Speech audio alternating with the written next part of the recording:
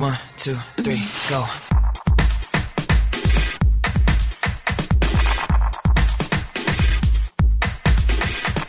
Feminist, Mormon, housewives. Feminist, Mormon. Hello and welcome back to another episode of the Feminist Mormon Housewives podcast. I'm your host, Lindsay, bringing you another episode in the year of polygamy. And I'd like to thank everyone that's made it this far. It's been a fascinating year so far of learning about the principle. Now, I've been running against some sort of podcaster's writer's block. I don't know if there's a name for that, but that's what I'm experiencing. There are so many great stories, and I'm so overwhelmed with the information that I don't always know exactly what I want to talk about. So if you have specific requests, I would love to see those in the comment section, and thank you for everyone who's been leaving comments so far. Today I want to focus on a story of a woman, because this particular woman, her story tells us a lot about not only Frontier Utah, but a lot about women in the frontier in general, and I really think it gives us some clues into the modern contemporary church and how we view certain practices and where they come from. So this is a really important story. Plus, it's fascinating. We're going to be talking about a feminist Mormon pioneer.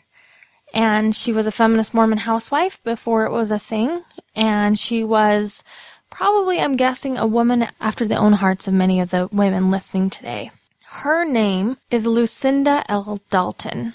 Now, I'm going to link some books. You definitely have to pick up the book Sister Saints, edited by Vicki Burgess Olson. It's got a whole bunch of essays on fascinating women, and what I'm going to do is I'm going to cover a few of them if I get to it, because these stories are fascinating.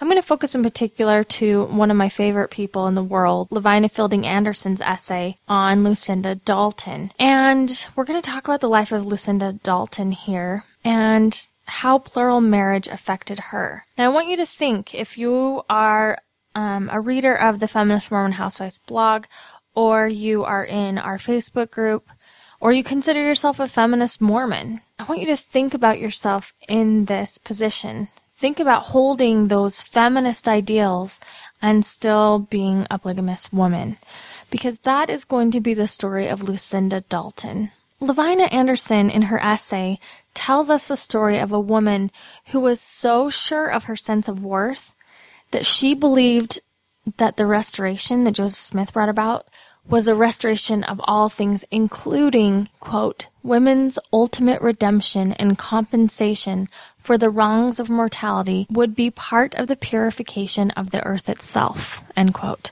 Imagine that. Imagine believing, knowing, looking in the world around you and seeing the inequality and feeling it and knowing it was so tangible and believing that the restoration was God's way of fixing that, for making up for the wrongs of mortality and purifying this practice. That is what Lucinda Dalton believed. Now, she is kind of a paradox because she is super faithful, and she's also critical of her leaders. Who do we know that's like that? She believed with unflinching faith that she had the right to call upon the heavens and have her prayers answered. It wasn't in question in her mind. She just knew that her worth was so great that if she prayed to God, God would answer her prayers. She didn't need to necessarily have to appeal to men. She knew that God loved her enough that her prayers would be answered. She writes this story in her autobiography. It's this tender, also heart-wrenching story of an illness of a much-loved little brother. And I'm going to tell this story because I kind of want to set the scene to this woman's faith, and because I think that's important in helping us understand the rest of the things we're going to talk about. According to Anderson, quote, feeling in all humility that she was entitled to claim the Lord's promise that he would grant the prayers of the righteous, the 16-year-old Lucinda fasted and prayed with intense fervor that the little one's life might be spared. We're talking about her little brother who was sick. Indeed, she seemed to have halted the illness, but he did not improve. He simply lingered, suffering, and she felt like, quote, I had lifted some heavy weight just to the edge of a place of rest. but lacked the 1 ounce of power necessary to deposit it thereon. Coming at one time suddenly in the room, I saw my mother wring her hands and cry in anguish. Why, oh why must my innocent baby suffer so much? If it is God's will to take him away, oh let his cruel sufferings end. Lucinda goes on to say, quote, my heart smote me guiltily. Perhaps, thought I, it is God's will to take him. Perhaps my short-sighted wishes stand between the beloved and his recess. I happened away, and with streaming eyes fell upon my knees, crying, Thy will, O Lord, not mine be done. As soon as I was calm enough to re-enter the sick room, I did so, and was struck to the heart by the change of the precious one's fate. And at that same evening he died, end quote. So we see this story. She feels like her prayer was a selfish one, and that she actually her prayers prevented her brother from passing in a way that was cruel to him. Now, it seems a little victim blaming to me, but I also think it illustrates that she had perfect faith that God would answer her prayers, even if it was something wrong for her brother. I think that's interesting to note that she really believed that God was answering her prayers and looking out for her specifically. Lucinda would be considered by church records merely the 4th wife of Charles Wakeman Dalton. That's how we know her. Charles Wakeman Dalton is an interesting character, and he's one that really fits into this series because he has a life that is going to tell us something about polygamy that maybe none of us know much about. And we're going to be talking about posthumous divorces or canceling of sealings after someone is dead. We've talked about other polygamous men and how their wives had left them. But what about wives that would leave their husbands after they died? This is the story of Lucinda. We know she has from birth this deep sense of justice and this love for God. She says she would get a love of education from her beloved father, who is very influential in her life. I'm going to read a poem that Lucinda writes. It's a very powerful poem, and I think that it illustrates a lot about her. Now pay attention to these words. This poem goes like this. Woman is the first to know sorrow and pain, last to be paid for her labor, first in self-sacrifice, last to obtain justice or even a favor, first to greet lovingly man at his birth, last to forsake him when dying, first to make sunshine around his hearth, last to lose heart and cease trying, last at the cross of her crucified Lord, first to behold him when risen, first to proclaim him to life restored, bursting from death's gloomy prison, first to seek knowledge, the godlike prize, last to gain credit for knowing, first to call children a gift from the skies, last to enjoy their bestowing, first to fall under the censure of God, last to receive a full pardon, first to kiss meekly the chastening rod, thrust from her beautiful garden, first to be sold for the wages of sin, last to be sought and forgiven, first in the scorn of her dear brother man, last in the kingdom of heaven. So a day cometh, glorious day, early perfection restoring, sin and its burden shall be swept away, and love flow like rivers outpouring. Then woman, who loves in through sorrow and shame, the crown of a queen will be wearing, and love freed from lust, a divinely pure flame, shall save our sad earth from despairing. The latter-day work is already begun, the good from the evil to sever. The word has gone forth, and when all is done, the last shall be first forever. End quote. And this brilliant poem is called Woman.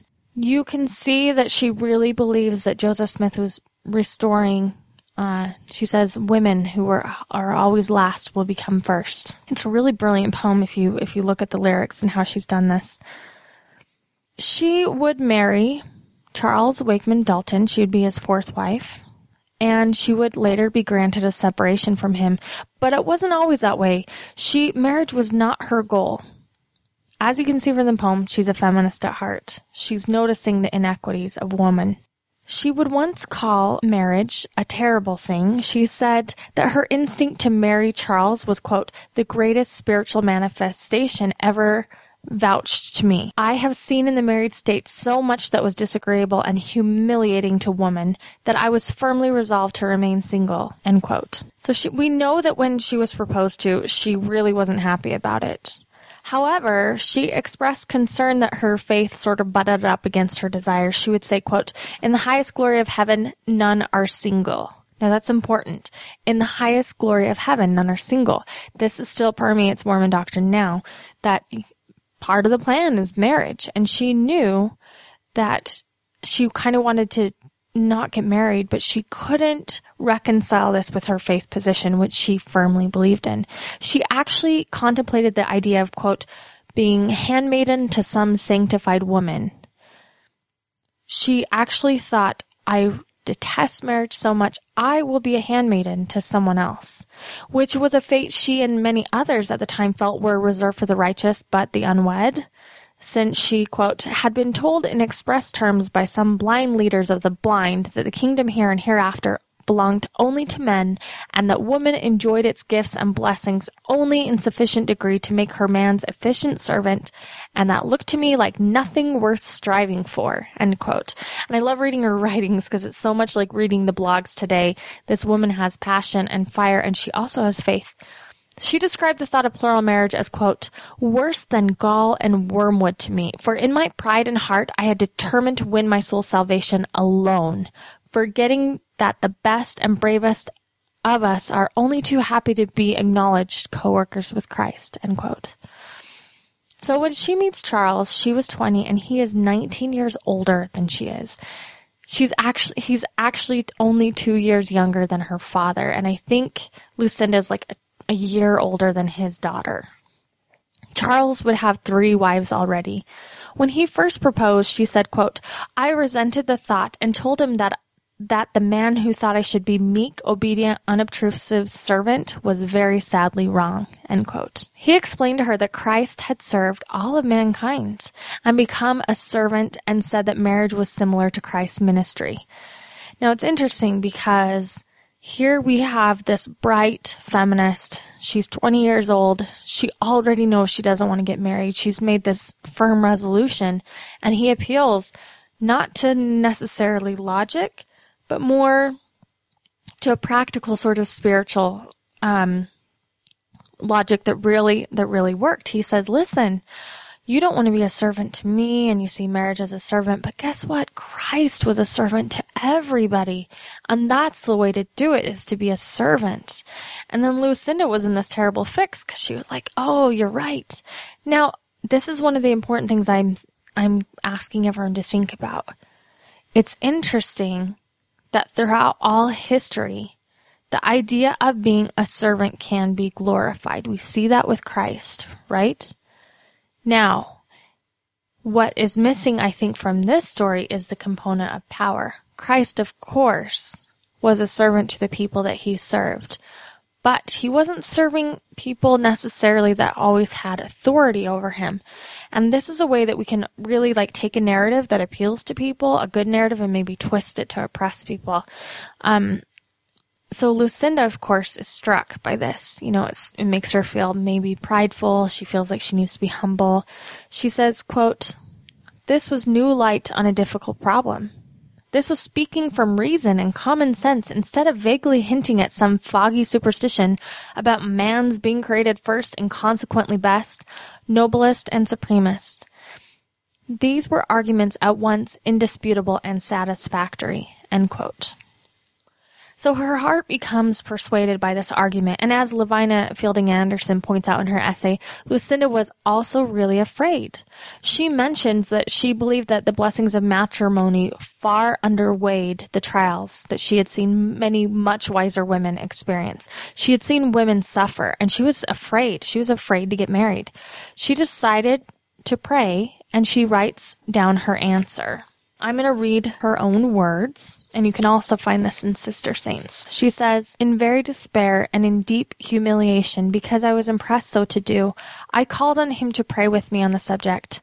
I knew he was startled by the demand, and felt like assuming a great responsibility, but he hesitated only long enough to learn that there was no shadow of trifling in me. He knelt down first, and I placed myself beside him and laid one of my hands on one of his. And as I did so, I felt a thrill through every fiber of my being, and I know he felt the same. I was utterly crushed under the knowledge that within a few minutes a question which would be settled which would shape and determine my destiny forever. And cowardly I dreaded to meet the decision. The prayer was short, simple, and unassuming, but direct, earnest, and sincere. And at every word uttered, a huge stone of my mountain load of doubt and fear rolled from my heart. My stony pride and bitter humility were alike softened. A peace sweeter than joy took possession of my soul. I felt that we were in the presence of the hosts of heaven, and a direct, incontrovertible testimony was given me that it was the will of God and not my will that I should accept this man for my yoke-fellow. He knew as well as I what the decision was, and in an awestruck, solemn silence, we left the spot. To this day, it is to both of us the most precious and solemn recollection, and it is never mentioned between us except with deepest reverence." And that's also in her autobiography, pages 19 and 20. I think that this is important. Here she's saying that this is something that was meaningful to her. And like many other women who would struggle with this concept, she really had this spiritual manifestation. Now, I spoke earlier about the sort of narrative of convincing oppressed people, like we see this in the caste system in, say, India, where we convince lower castes that it is a glorious thing to be a servant, right? Which, fine, except for it benefits the people in power. In this particular case, I don't mean that to indict Charles, her husband, because by all accounts, it seems that he really was a loving father and a good husband, and he saw himself as also a servant of Christ, not as someone who was looking for more servants. So I think that's important to note because, again, one of the things that we, the modern listener, have to reconcile is maybe polygamy isn't all about the lust of men. Maybe it was hard on men too. What does that mean? What does that say? And surely it was a spiritual trial that some people found some sort of sanctity in. I mean, this was sort of a refiner's fire for a lot of people, which is also can be a tool of oppression, but it also can be a very big spiritual value. So she has this, this spiritual experience that really influences her, and she marries Charles on October 3rd, 1868 in the Endowment House. We know that Lucinda becomes a teacher. She is beloved by her pupils and very well respected in the community, and she would teach for many, many years. She would live in Beaver, Utah, and she sang in the choir, and she was also a mother. And if you read the book Sister Saints, there are these great stories that she talks about being a mother and she, dealing with the death of her children and things like that. Something changes, though, early on in her marriage and in Lucinda's life. As I mentioned earlier, Lucinda adores her father. She loves her mother. She seems to really admire them. And we know that her own mother becomes heartbroken over the principle. So Lucinda is married in 1868. Just 2 years later, her father takes on a plural wife, and it's said to tear the family apart. We know that at this time, her 16-year-old sister, Emma, leaves home and moves in with Lucinda. Now, we also know that this caused great distress for Lucinda's mother, and I'm sure it just, affected a lot of the internal family dynamics. Interesting thing happens. Emma moves into the home. She's 16 years old, and we do know, strangely enough, from home teachers, they're actually having home teachers now at this point, home teacher records indicate that Charles, Lucinda's husband, and her father had some quarrel between them, and it was such a quarrel that they had to invite the home teachers over to fix it. And whatever the matter was, it wasn't settled. Lavina Anderson says in her essay that the quarrel might be because young Emma, who came to live with them, soon married Charles, perhaps without her father's permission. So he might have been upset that Charles, a very, very much older man takes on a very much younger wife. Emma does not do well in the marriage. She seems not to be fit for the principal and is not into the whole domestic thing. So that's a theme running through the girls in Lucinda's family, apparently. She tries to last 4 years, doesn't have any children, till she finally sends a letter to Brigham Young that says this, okay?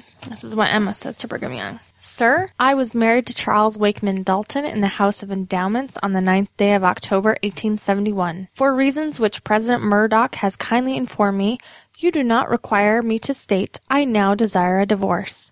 By giving this matter your earliest convenience, you will confer an eternal obligation. Yours respectfully, E. Lee Dalton. Now, I love that because it tells us something. It says that she can ask for a divorce, and according to her stake president, she doesn't have to tell the reason, and he has to grant it. We also know that we don't have any records if it was granted or not, but we do know that Emma abandons Charles and Lucinda, and she ends up working for the Rio Grande and Denver Railroad in Arkansas, and was said to say that that Mormonism was, quote, full of iniquity and its followers hypocrites, end quote. So during these 4 years, we know it's a rough time for Lucinda. She's dealing with the fallout with her own parents and dealing with whatever's happening with her own husband. Now, if you've heard her writing and you're like, wow, she's a really good writer, she's really articulate, there's a reason for that. It was during these really rough years that Lucinda starts writing for the Women's Exponent, a paper devoted to feminist and feminine topics. This magazine was first edited by Louisa Lula Green Richards, and circulation never rose above 1,000, but it was pretty popular at the time. I consider this like to be on par with the feminist blogs out there, had a wide readership and, was an important voice in Mormon women's movement. Lucinda's work first appears in print on November 1st, 1872. 5 months after the paper was established, Lucinda would be unapologetically feminist. Her article in 1873 advocated for women's exercise, including swimming, shooting, skating, and ball. She pushed back on what she called, quote, foolish and groundless customs as a deep prejudice against whistling. So apparently it wasn't acceptable for women to whistle at the time. And she even would draw sarcastic little comics of women, one laced up in corsets with smelling bottle at nose, given the plaintive screams if she should spy a mouse, end quote. She was also deeply attached to the concept of prayer, and she wrote a lot about it. She also begins to write hotly about male supremacy, and we see inklings of the struggle in her own personal and private marriage. She often talks about husbands. She uses these pseudonyms and these sort of like fictional stories where we can see struggles of women, and she pushes back on this idea of marriage. I'm going to read a paragraph of that for you to get an idea of her brilliant writing. She issues her own manifesto. It says, quote, if in order to be womanly and keep my sphere, I must do the former, then let spheres take care of themselves, for I've no use for them. I do not feel like giving proof of woman's inferiority by any such complaint course. Every person within whose soul the least spark of reason exists has a right to cultivate that reason and give it satisfaction before adopting any principle of opinion. And because my head may be weaker than yours and my judgment less reliable, is no reason I should not cultivate and improve them. And when you give me your views on any given subject and withhold the support of these views, you defraud me of my opportunity to cultivate my judgment and arrive at a just conclusion for myself, end quote. And this is called Assertion is Not Proof in the Women's Exponent, issue 2 on September 1st, 1873. And I love that because she was fighting back against this argument that women, were too weak-minded and they couldn't handle, education or school. And she was saying, really? If that's the case, then you're defrauding me by saying my mind is too weak and you're not going to try to strengthen it, then that's your problem. And I love it. Such great writing. She would continue to write. She would write for the Exponent for 2 years in this period. She was a heavy supporter of the women's rights movement. She blasted politics that she felt disenfranchised Utah, including local politics. She absolutely agitated for rights. She would compare the inequality of Gentile women with Mormon women and argued for the advantages of Relief Society because, of course, at this time, Relief Society was a really autonomous, empowering thing, and even wrote a feminist anthem song called Woman Arise. So she is really letting her angst play out through the pen. After her sister Emma leaves the family, Lucinda would have 2 more children and move to St. George. On April 1st, 1878, she would publish a power piece called Questionings, lamenting the bitter lot of women, where the end of one stanza says, quote, "For others we are only taught to live," end quote. So you can see that she is really resenting this sort of inequality that she sees around her. She says, quote, "But worse is that our brother creatures say the gentle master has sent to bid us come no nearer to his throne. Men say that they may petition the master directly for the bread of life. Women can only receive it from men.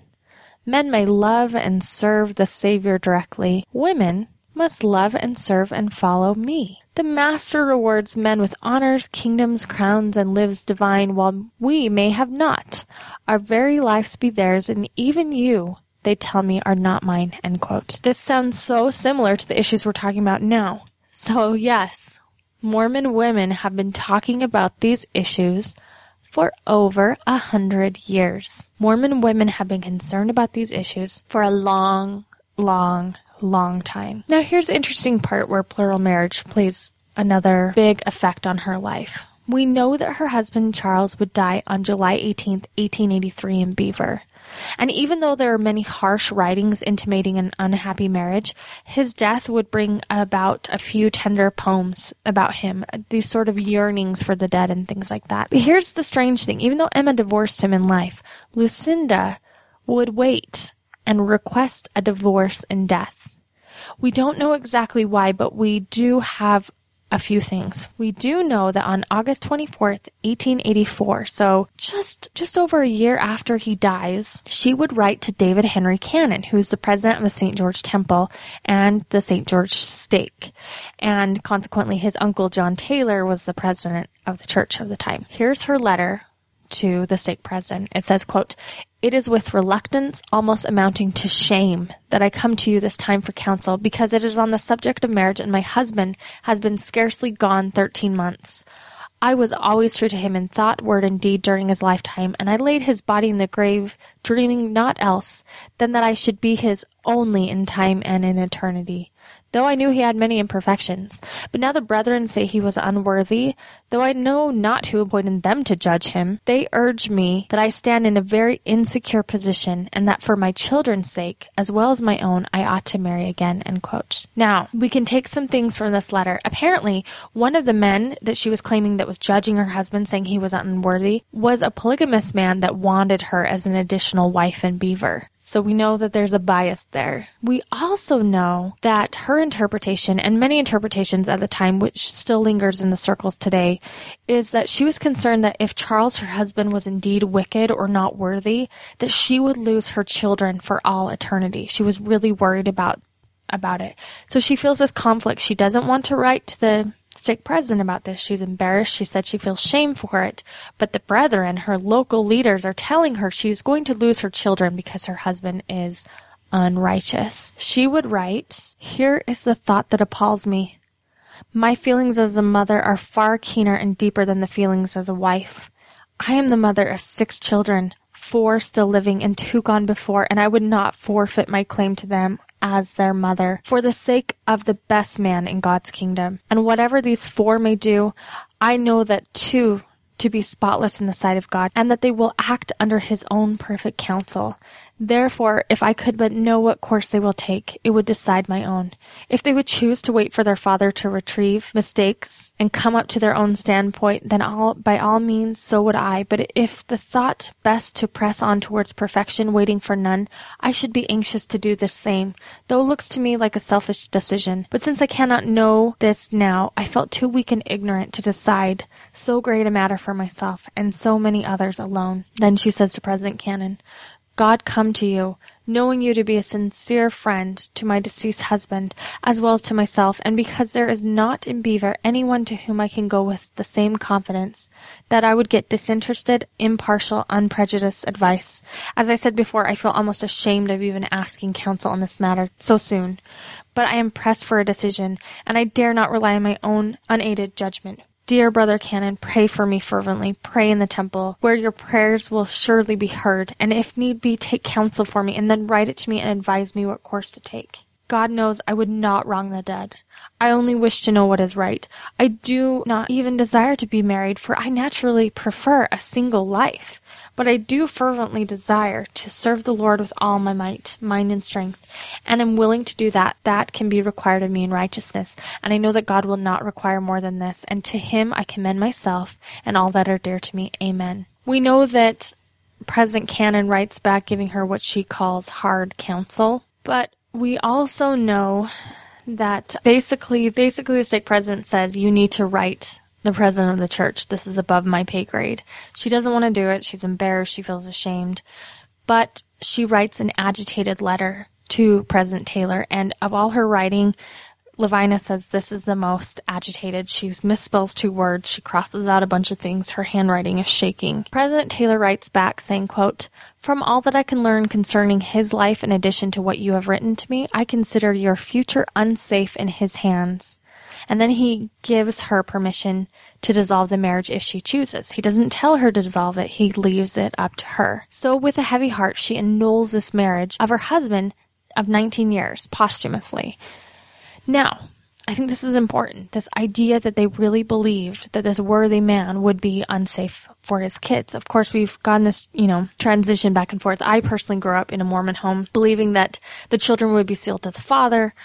But I know other people that also grew up believing that the children would go with the mother. So it's a really interesting thing that this is kind of being played out. And this obviously caused her enough anxiety that she would divorce him after he died, even though it was very difficult for her to do. Both President Taylor and Lucinda make reference to some of Charles's deeds, which make him unworthy of heaven. Now, it's important to note that Charles was part of the Iron County Mission. Anyone that knows anything about the Iron County Mission might have an event pop up in their head, the Mountain Meadows Massacre. Juanita Brooks lists Charles among the men involved in, quote, the blackest deed of Utah history, the Mountain Meadows Massacre. Now, I've been researching this, and Charles's family history has some different theories for why this happened, why some women divorced him. Family traditions holds that he became a great drinker for liking the, quote, grape too much, and he became more indifferent to his family. Now, certainly if he had participated in the massacre, you could see why he might take up drinking. Because at the time of the massacre, even if you weren't a leader, these church leaders in southern Utah asked regular old men, farmers, ranchers, just regular guys under their authority of the priesthood, and basically made them do this. They coerced them into doing this. One family tradition quote says, one of his wives, Lucinda Lee Dalton, tells us in her autobiography that she thinks some of the Dalton men were involved in this terrible Mormon tragedy. We know this not to be true. Charles Wakeman Dalton was somewhere in the north hauling freight when this event took place. Although all the Dalton men in southern Utah probably knew all the details that nobody else did, they kept their mouths shut, end quote. This is important because this would be the narrative, right? That we deny. Nobody wanted to be associated with this. And in fact, in southern Utah, Cedar City becomes empty, right? People scatter, they move. Nobody wants to be involved in this. And of course, all the men at the time take a blood oath and are sworn to secrecy. But it's interesting that after Dalton dies, all of these crimes or whatever his supposed bad deeds were come to light. From the book, The Mountain Meadows Massacre by Juanita Brooks, she says, quote, not only did George A. Smith carry significant orders both to the military and the Indians, but his preaching to the gospel in general was such of an inflammatory nature that it roused them to be in a high emotional pitch. Because of this, the fatal relationship between the visit and the massacre which followed scarcely a month later can hardly be overemphasized. George A. Smith stayed with his family in Parowan until Saturday, August 15, 1857, when he started in company with William H. Dame, Colonel Commanding, Captain C. Pendleton, Jesse N. Smith, Elias Silas Smith, Charles W. Dalton, who is Lucinda's husband, Cleft Jr., and others to visit the settlements in the South and complete the military organization in each. The events of September 6th to the 11th at the massacre are shrouded in secrecy and conflicting testimony, and then she goes on to name him again. So it's very likely that after his death, these details come out people begin to talk, and people in Beaver say, Lucinda, you can't be married to this guy. He is not going to make it to the celestial kingdom. Charles would only have Julietta, his first wife, remain willing to stay sealed to him. His third wife, Sarah Jane Lee, who is interestingly the daughter of John D. Lee, also would divorce Charles while he was alive, along with Lucinda's sister Emma. Elizabeth Allred, who was his second wife, canceled her sealing after his death, as well as Lucinda. And Sarah Jane Lee, who was a daughter of John D. Lee, was said to be in love with another man when she married Charles. And after his divorce, which I guess had a trial, they called it a trial, and they had the bishop there to testify, she eventually remarried and became a hostess for a hotel. So this is also important because this shows the fluidity of both Mormon relationships and frontier life. Partners in the frontier would die much younger.